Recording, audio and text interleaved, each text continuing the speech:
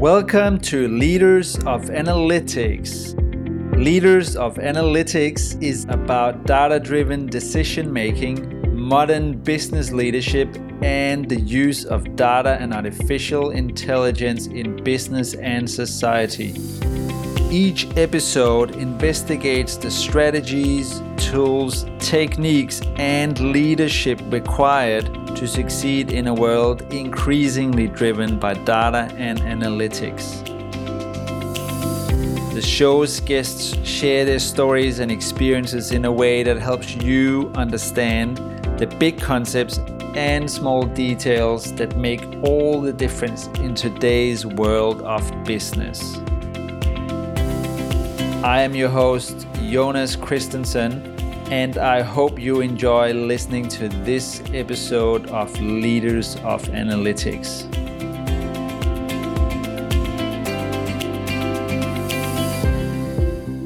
In my opinion, any organization with respect for its data should have a Chief Data and Analytics Officer as part of their C-suite. Although the CDAO role is still nascent, business leaders across many industries are starting to appreciate the need for data and analytics at board and executive levels. So, what does the CDAO actually do? And how should they spend their time to balance strategic influence with operational delivery of data products? To answer these questions and many more related to the principal analytics role, I recently spoke to Shira Sagar, who is the Chief Data Officer at Latitude Financial.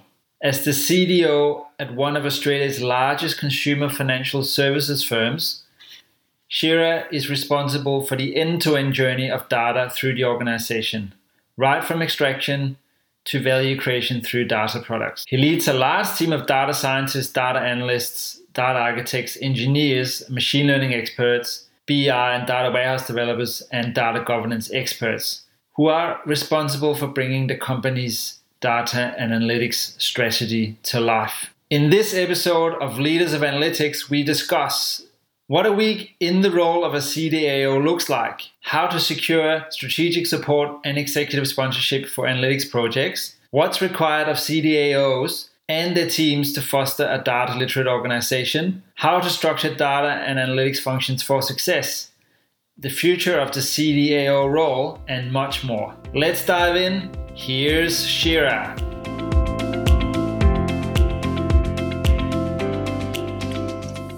Shira Sagar, welcome to Leaders of Analytics. It is so good to have you on the show. Thank you so much for having me, Jonas. It's a pleasure to be here. It is truly wonderful because I have followed your career for a little bit because you are a Chief Data Officer, and that is the topic of today's conversation. There are a few but increasing number of Chief Data Officers out there, or Chief Data and Analytics Officers. They might be called from time to time, but you're really forging a path for the rest of us in the industry in that role. So we're going to hear more about that. Before we get to that, let's just hear a little bit about you. So perhaps could you tell us a bit about yourself, your career background, and what you do? So ever since I've started working officially, I've always been in the data space. It used to be called different things when I started work. It used to be called business analytics, and then data analytics, and then now it's data science. Hopefully it'll be data arts in the future.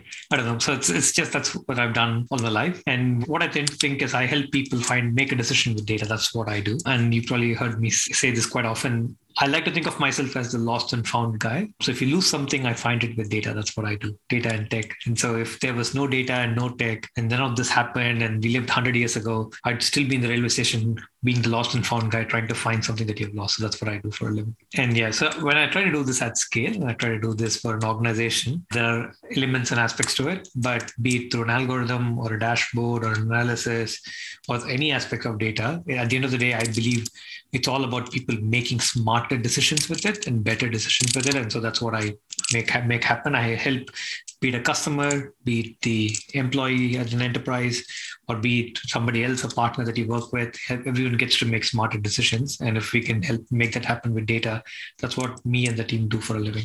That is truly music to my ears. And I do think that for modern business leaders, it is a blessing to have data, even though it can seem a bit daunting at times because previous generations would have to only use gut feel. When you can combine gut feel with the actual facts, decisions are much better. Now, you did mention that you have worked in the field of, let's call it data science for now, since you started your career. But back then, I've been through the same journey. There wasn't anything called that, and you couldn't do a degree in the subject and so on.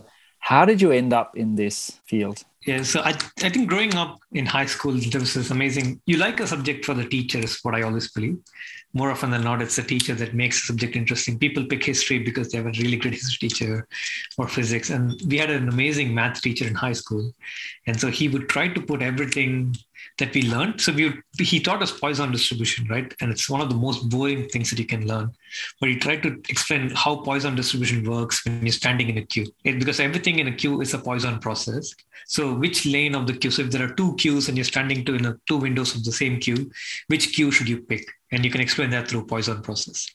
Or understanding how infinity works or how calculus works in the real world through real examples. And when you try to do that, you really have a fascination for math and everything math.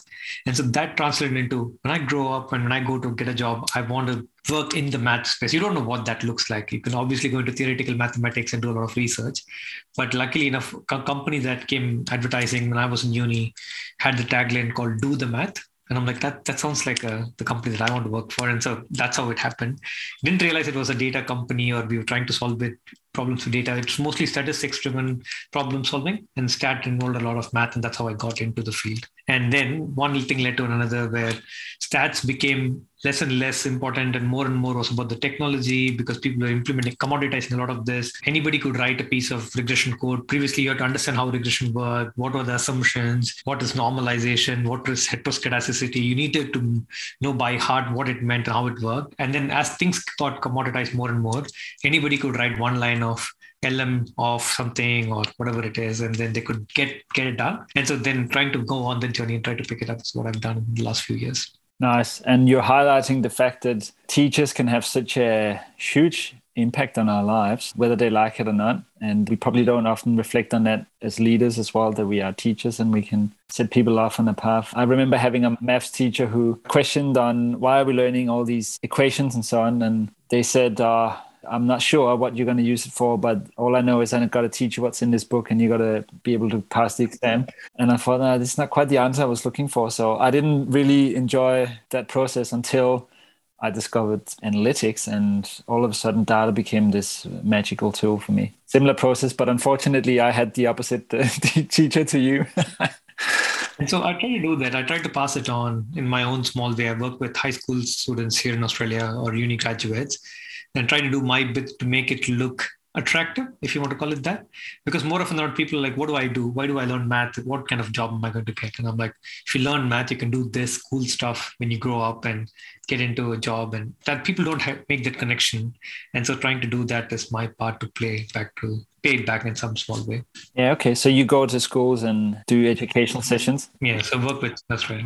Now, Shira, I want to go to your current role as the Chief Data Officer for Latitude Financial, because it's really an interesting role for me to hear more about, and also for the audience, of course. So could you tell us a bit about your role there and the strategic remit that you have as the CDO at Latitude? So I think two things, right? So Chief Data Officers, typically, at least right now, my peers, the ones I speak to, more often than not, are the ones that build capability in the form of data. So they build the data capability in the business, they govern the data, they're responsible for ownership and stuff like that. So I bucket all of that into the capability bucket. And then there's the value creation bucket, which is more of the analytics and data science, and that's decentralized. That's typically how it's set up. So what I've done, and the way I believe in it, is people who build the capability should not be different to people who deliver value, because then what it does is it creates two strata of people: one who's building capability, and another one who's just generating value without knowing what is possible. And so we didn't want to do that. So we've tried to look at everyone together in this version of Chief Data Office, where we have people across data engineering and platforms who build the capability, reporting center of excellence, who not only build capability, but deliver value to analytics and insights, who then add more value to it, and then data science and data governance. So the way we've done it is, I like to think of it as a supply chain of data.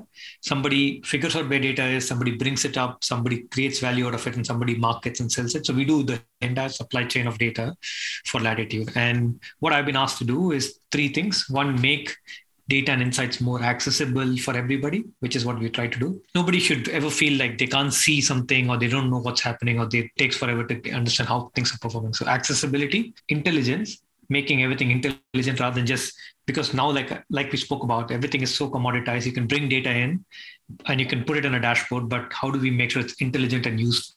So that's intelligent, and then make sure it's reliable, because if it's not reliable, nobody can use it and it's just complete garbage. So how do you make sure it's accessible, intelligent, and reliable is what the CDO team's mandate is right now. Yeah, and it's such an interesting conversation around how you structure the team around the delivery, because if I reflect on my experience in my career with this, there's often this chasm between the data engineering part that is very busy on making data accurate and stored safely, securely in data warehousing environment versus the analytics functions that are trying to make something out of that. And the disconnect can often mean that we're in one corner building the utopian data warehouse and in the other corner screaming for data that we don't have access to. What are the benefits you've seen of bringing the two together? Yeah, so I think the benefits of bringing two together is people understand each other's pains. So like exactly the example you gave, I've worked with, when I took care of data teams in the past, like just a data science team in the past, we worked with data engineers who got really excited bringing data in, and then that's where their jobs stop. They're like, I've brought everything in, I really don't care what you do with it. And they walk away, and that's a really dangerous business. Not because they didn't care, it's just because they didn't know what people did with it. And so when you put the people who use it and the people who bring it together, they can have a really honest conversation about, don't waste your time bringing all of this in. I just need this. Can you make this available for me here and I can use it? And the other way around too is because data engineers feel like they do a lot of work and nobody appreciates what they do, because at the end of the day, they do a lot of work in the back end and somebody comes and presents it all out and they get all the credit. So if the team work together, they could shine a light on the work that the data engineers, amazing work they do too. And that's another interesting piece. But there's third element to the business. There's data scientists who say, interpret and make good sense of the data. There's data engineers who bring the data. But I also like to believe there's third component, the translators, as like to call them. These could be the BI people, these could be analysts, these could be product owners or data product owners. These are people who will actually make it look attractive and important, because more often than not, I've also worked with data scientists in the past who build some of the most amazing segmentation models, but won't take the time to explain how it works or what it means or what you should do with it. So if all those three people work together, then nobody's talking at crossroads, and we can actually solve one problem at scale rather than trying to solve 10 different problems by 10 different people. Yeah, so can we dive into that a little bit? How have you structured your team in terms of skill set and capabilities and remit to have this interaction with the business and make sure that the data products actually become used in the business? So the first thing I'll call out is it depends on the maturity of the organization and where their data is at. Latitude, for example, had really good maturity even before I came in, thanks to all the smart people who've done work before me. The problem was the last mile, which was people not knowing what to do with it. They really had good data, they had good infrastructure, they just didn't know what to do with it. So that's a different setup to the Iconic where I worked, where we started from scratch. So it was a green slate. And everywhere I go, we do a two-stage process. The first stage is having all the analysts and analytics people and insights people in one cohort. They have the skill sets to go interpret data, analyze it, do whatever it is, and they have the business knowledge and SME subject matter expertise to understand it. So that's one group of people. The other group of people are the people who will build data assets or build reporting assets so that we can then translate that into something that's more important and interesting and convert it into reports and dashboards and stuff like that. The third group are the data engineers and data platform people. So not only do they bring data in, either through pipelines or through streaming pipelines or through infrastructure, they also build the platforms that other people need to do their data work, be it a machine learning platform or an ETL platform or whatever it is. And then the last group, the data governance people who make sure that everything is happening and humming and hawing in harmony. So that's how we typically structure 4 different groups of people. And so once you do a discipline-based approach, then what we do is we try to pick and choose for a particular project, one data scientist, one data engineer, one BI person, one data governance person working together with a data product owner to then solve a problem. So if somebody wants to solve a problem for customer acquisition, you have now 4 people working on that problem, knowing exactly what to do and self-sufficient. And that cross-functional approach to data works really, really well, so that everyone feels successful and everyone knows what everyone else is doing. So that works well for us. So you've described an organization there that already had pretty good maturity when it comes to being data-driven and metrics-driven, data literate. You've been there for about a year now. Could you tell us about the organization you entered and then what you've done since then to further the use of data across the organization? So when I entered, the challenge was there were different teams working on completely different problems. So the data engineering team was part of the technology function or the engineering function. And so their job was to just build the data lake and bring data in, bring the tools. They really did not care about the eventual problems that was being solved. The analytics team were trying to solve the actual customer problems or volume problems, but they didn't have access to the right data. They couldn't bring the data in that they needed. Then the BI team was building reports for operational support, other customer-facing events, but they couldn't try to solve other problems that these two teams were trying to do. So everyone was solving a local maxima problem. And what we try to do is bring them together and say, let's not solve 4 or 5 different problems. Let's solve these top 3 problems, which is accessibility, intelligence, and reliability. And let's arrange ourselves in a way where we can then solve these problems. And that's one thing that we've changed. And the other thing that has also changed is when anybody who does data comes together, there's also strength in numbers. People feel a little bit more confident about taking on a challenging problem and saying, I think we can do it because I have X, Y, and Z, and I know he or she can then get it done for me. That's the other thing that we've done. And third thing is when the organization also sees that there is a proper data function, not different data components everywhere, they also get the confidence that this group can actually solve a problem. So for example, we now have the go to solve all the personalization problems in-house. We now have the go to do all the credit decisioning problems in-house. So previously that was going to be outsourced to someone else because we thought we didn't have the capability. But now we've shown that we can do that. We aligned ourselves the right way. We're being asked to solve more intellectually challenging problems, which is really good. So have you brought in additional skill sets and additional numbers of people, or have you literally just brought together a group that was already there and just made it a super team, a unicorn team? So yeah, mostly 92% of the people were people who were already there. So we've just brought them everyone else in. And 8% of the people are the ones that we brought from outside. We've seeded some interesting new talent like ML engineers, ML ops people, data ops people, some talent that was missing, but mostly just repurposing people's skill sets that were really good in one space and another space and trying to bring them all together. And people were really willing to step up, right? Everyone's like, I want to learn and do something. This is just the opportunity that was missing. And so we just made sure the opportunity is available.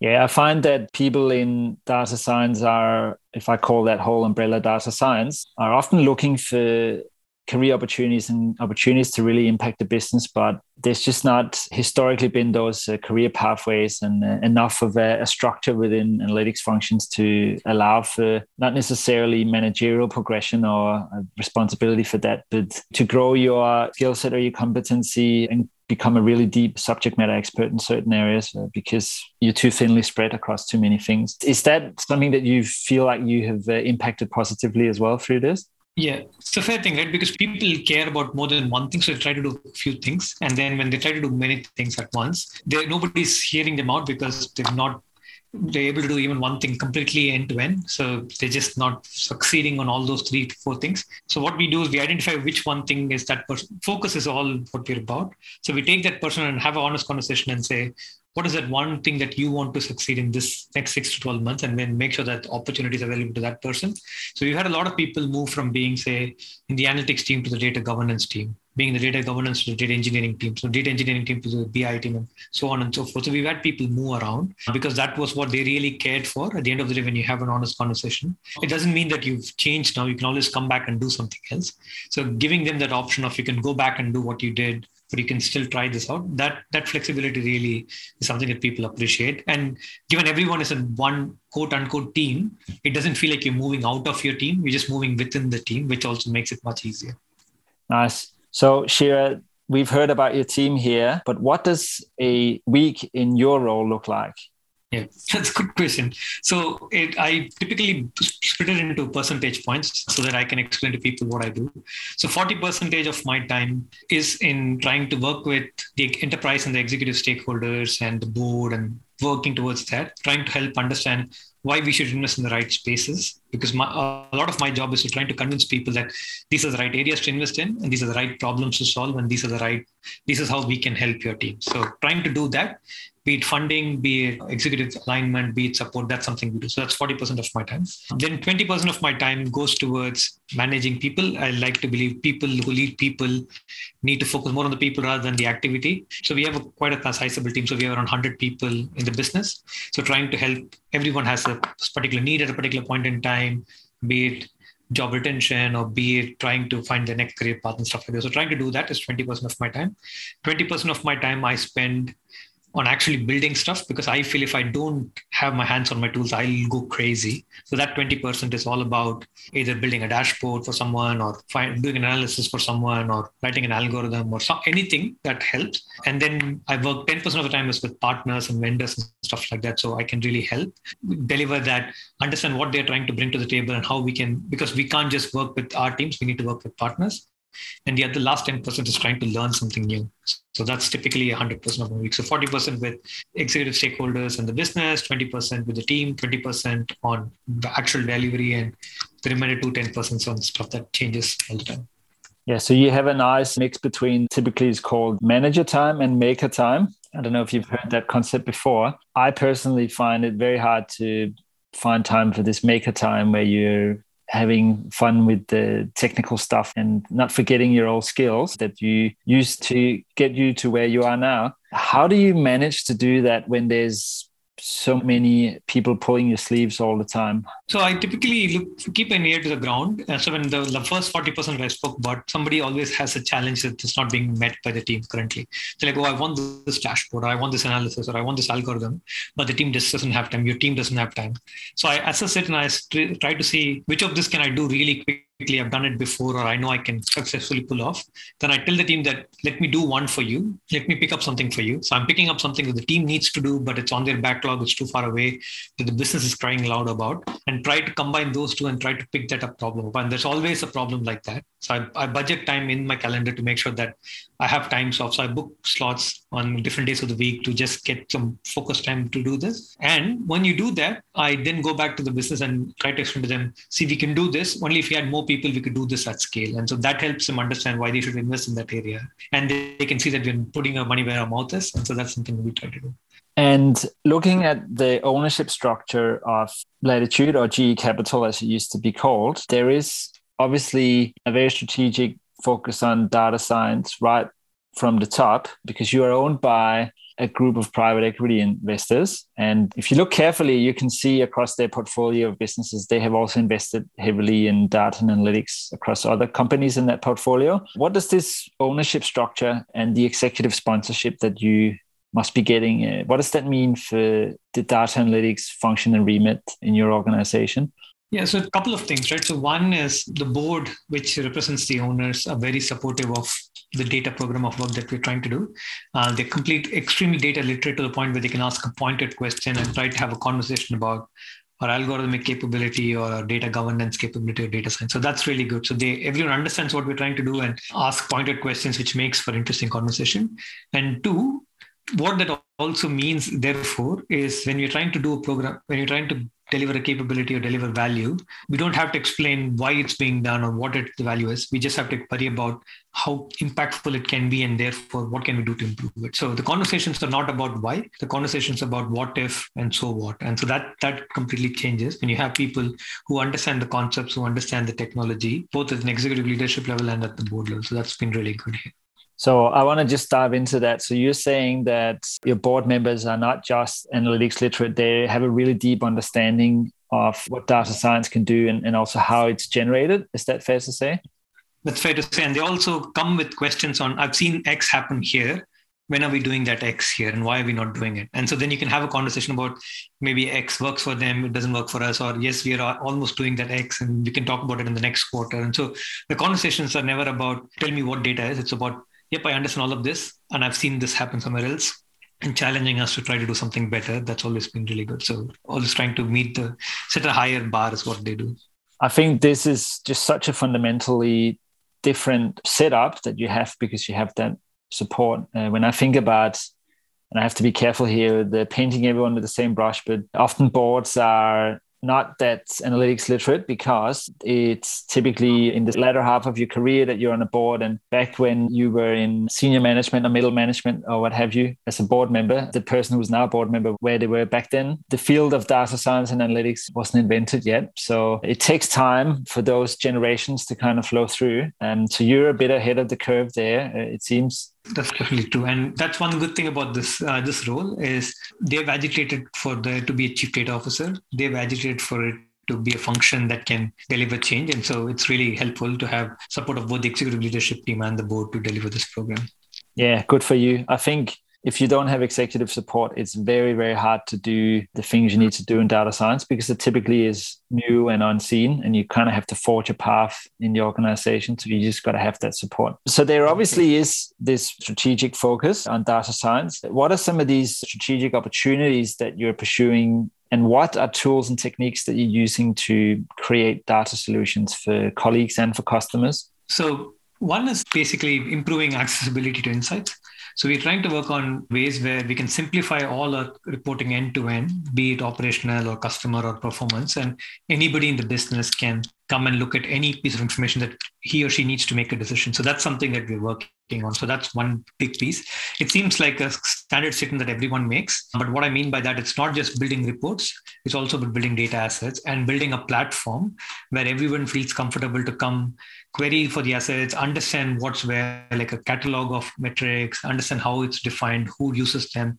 Everything is available. So people don't feel like they have to ever talk to another person again to understand how this is defined or what it means. So for example, revenue, who defines revenue, what is revenue, how it's defined, what is the right metric. If you want to know more, talk to X, and without having to speak to anyone, without having to read through multiple Confluence pages, you can get that information. So we're building a cataloging tool, centralized reporting platform, and a centralized data model. So that's one big area we're working on. The other one that we're working on is a bigger focus on customers. That was the key genesis for this role, customer first experiences. So be it personalization for customers in terms of their shopping experience, be it personalization in terms of the offers that we can make for them, personalization in terms of the communications we do and servicing we do. So that's another big area we're working on. And the third one that we're working on is building capability where people can self-serve other things like data engineering as a service. Anybody can bring data in without having to hire a data engineer. Machine learning as a service, so anybody can build a data science algorithm and deploy it without having to worry about ML ops and Kubernetes and stuff like that. And last but not the least, a lot of data literacy programs. So anybody can self-serve insights. So those are three big areas. That's pretty much our strategy for the next year to try to solve for these three big problems.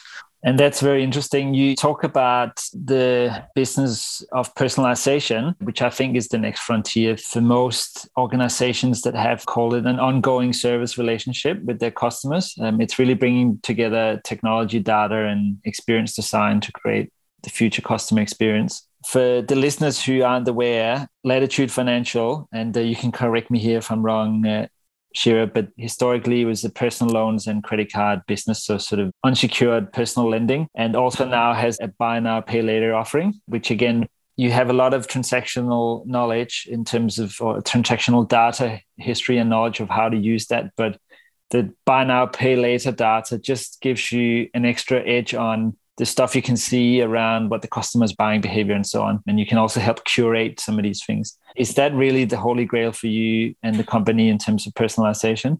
Yeah, so personalization, definitely personalizing somebody's experience with credit and also personalizing how they interact with the finances. Because right now it's very cut and dry. There's only one way to repay. There's only one way. How do we make sure that it's a dynamic way to repay? How do we make sure that everyone benefits from this relationship? You don't have to have high interest rates to pay down stuff and like trying to find out creative ways for how people can borrow and also how people can pay back responsibly so that we cater to the responsible lending obligations is something that we're trying to work on. So yes, to the shopping experience, but also more on the financial health and financial literacy side of things too.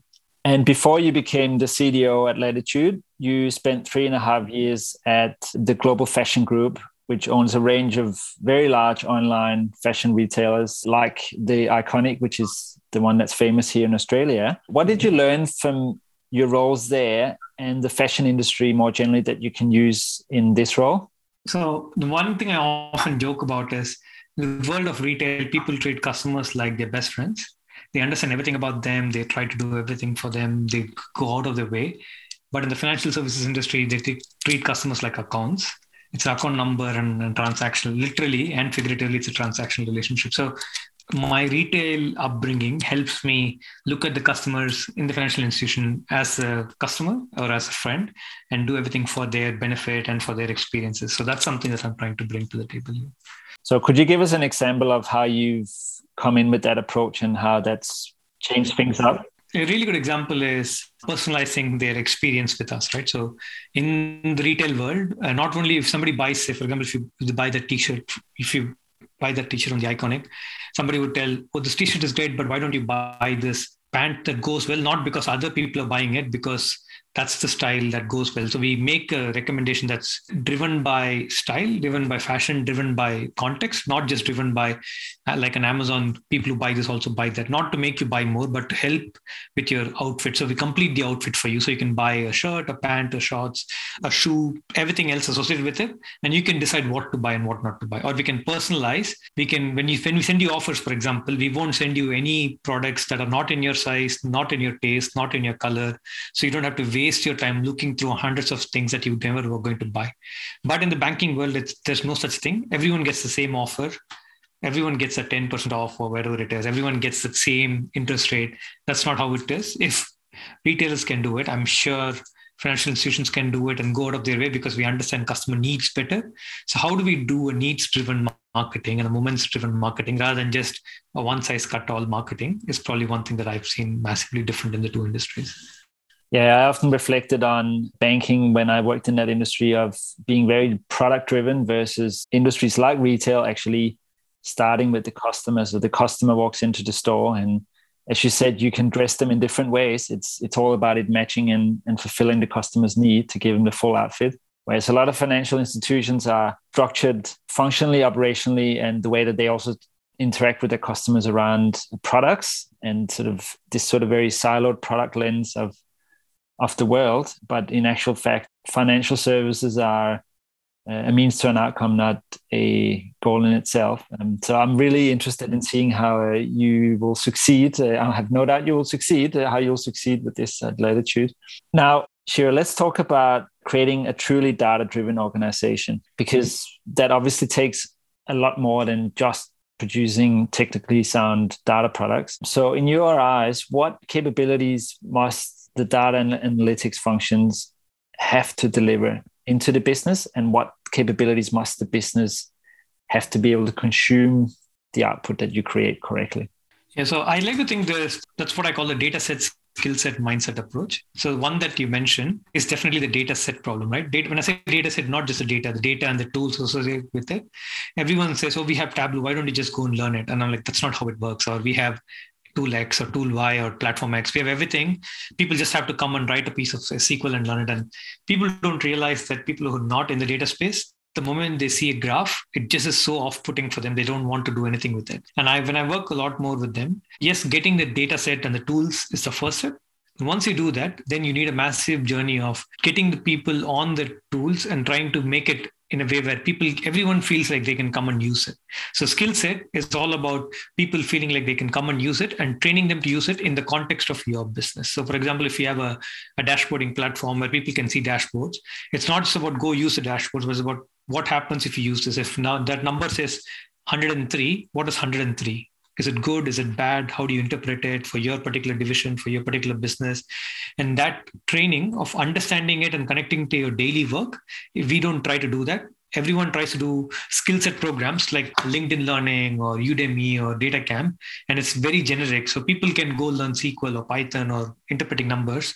But in the context of your business, if you don't do it, if you're not personalizing it for your business, then it doesn't work. So that's something that is needed. And the last one is mindset. And when I say mindset, it's basically people believing that there is credibility in this team, that they can trust them if things are good and bad. So let me give you a good example. Right? You and I, we work in the data space. If we deliver good news, everyone's like really happy with us. They're like, yep, this is the best team that we have. And the moment you start saying, no, you can't do this, or this is bad, or it's not working, they're like, oh, we don't have data. We don't have the right people. We don't have the right problems. We need the right. And so how do we build that credibility that people trust us when news is good and bad, like they do trust doctors, right? So yes, you can get a second opinion, but you still trust a doctor for what he or she delivers. So that credibility is the last part, and that's really hard to build. And so once you build that is when the organization becomes truly data-driven. So it'll have the tools, it'll have the people who know how to use the tools, and it'll also have people who trust that this can actually make my life better, even if it's just something that I don't believe in right now, because over a long period of time, it will definitely add value to my role and my decision making. So those three things are definitely needed to make it data driven. So in terms of credibility, what have you seen that is really critical to make that work? I think for credibility, it's basically, at the end of the day, people don't want to trust it because they feel you just giving them a solution and walking away. If you're willing to stick with them and say, if it works or doesn't work, I will be there and I will be the taking accountability for that final decision. So I'll give you a really good example. So we wrote this amazing picking algorithm in the Iconic. And so the picking algorithm would tell somebody, a picker at the warehouse, how to go pick items when she gets a batch or he gets a batch. And so they go pick stuff in the warehouse. And so the algorithm was obviously a simple operational research OR tool-based algorithm. So what it would do was it would say, go to A2 now and go to Z25 next. And so it doesn't make any sense for a human. They're like, I don't understand it. It seems too complicated. You're just giving me a random path. I won't use it. And so what we said was, no, trust us. This is the algorithm mapping, simulating like hundreds and thousands of paths for every single combination and coming up with the best combination. We can't explain the math to you because it's complicated, but what we can do is we can walk with you and prove that it's right. So we had data scientists literally walk with them for the first couple of days and showed them, see, if you did it this way, it costs X. If you did it the other way, it costs Y, and therefore there is value in it. And then over a period of time, as they rolled it out, we were there at every step of the way. And so once that happens, they buy that, oh, this team is not just there to deliver it and walk away, but there to implement it with us and take the blame and improve it. That is what I mean by credibility. So it's not just about delivering a piece of work. It's also about then living with it and making sure people get the right support they need through it. And that builds the credibility. And then the second time you walk in and try to deliver something, they probably won't be as against it. They'll probably be like, I think I can trust them a little bit more. So this time I'll ask them the right questions and not have to start from scratch. So that's really good. So I'm hearing in that a lot of empathy for your stakeholder and a very strong focus on getting the outcome as opposed to implementing a technical solution. So that is definitely something that we can all learn from. Now, short history lesson. If we talk about the first corporate executive committees, and we're probably going back to before the Second World War here, they typically consisted of a financially astute CEO, and they would have a small number of general managers who would oversee whole business divisions. So let's say someone oversaw North America, someone oversaw Europe, and so on. And it was for the whole of the business, so finance and payroll and operations and production and what have you. Then as businesses became more complex over time, we've started seeing all these functional experts become chief executives. So CFO, CRO, CMO, CIO, and so on. And in my opinion, the next 5 to 10 years, we'll see a shift in who sits on that executive committee. And it has to be more and more data and technology-led customer experience we've talked about. And I get the sense that your board agrees, which necessarily means that there needs to be space for chief experience officers and chief data and analytics officers, or whatever we call the sort of work that you do. There has to be space for them on these executive committees. And these two roles combined with the chief technology officer or chief information officer, whatever we call them, will have to deliver the future of data-driven customer experience. That's my sort of vision for how things will play out at a very high level. How do you see the evolution of the chief data and analytics role in the next 5 to 10 years? One thing I see is quite like every other role, every other functional leadership role, as I want to call it, data currently is probably in the limelight for the next 5-7 years. There'll definitely be a lot more CDOs coming up or CDAOs coming up and trying to do this.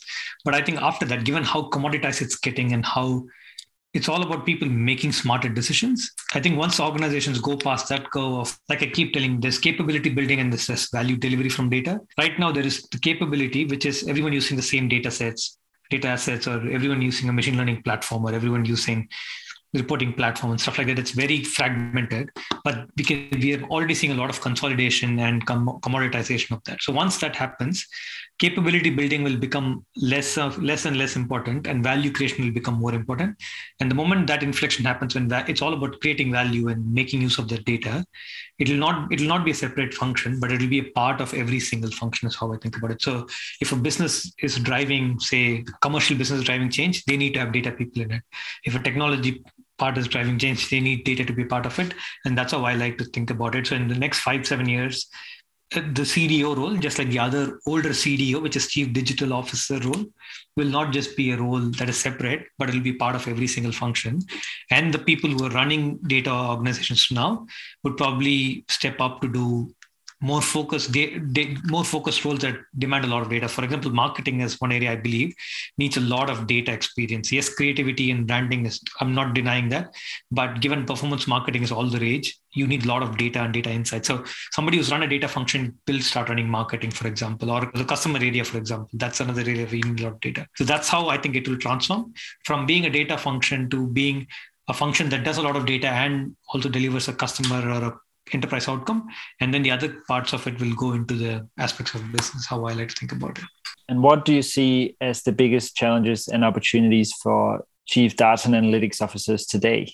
So the biggest challenge definitely is buy-in, right? I think a lot of people pay lip service to, yes, it's the right thing to do, we should do it. But the moment you say, yes, if you want to do it, you need money. And that's where you short stop. You're like, oh, it's not, we don't have the investment for it right now, or we can't invest people or time or technology in it.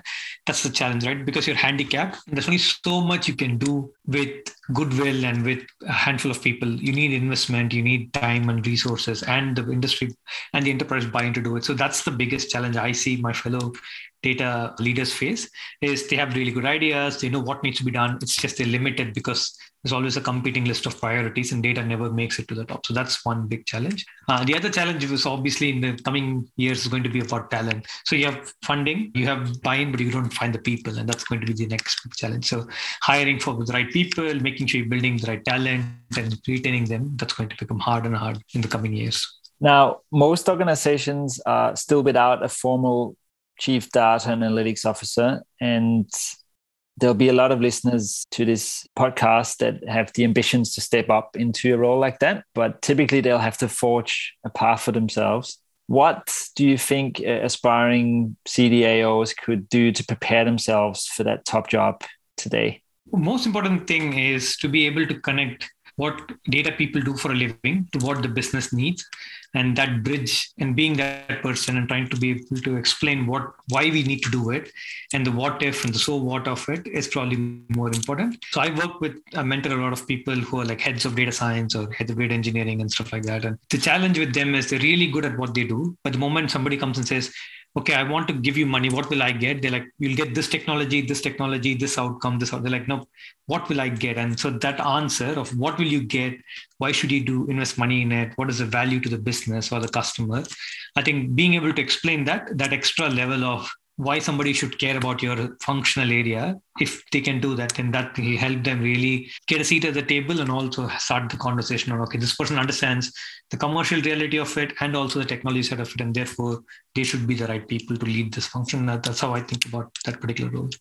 The way I think about it is we talk a lot about tools and techniques, and one year it's SAS, the next year it's Python or R or Power BI versus Tableau or whatever it is. But the thing that never changes is the master code is, in our case, the English language. And you got to master that and be able to really communicate what it is that you want to achieve and to deliver value to the organization. So I couldn't agree more with you from what you just said there.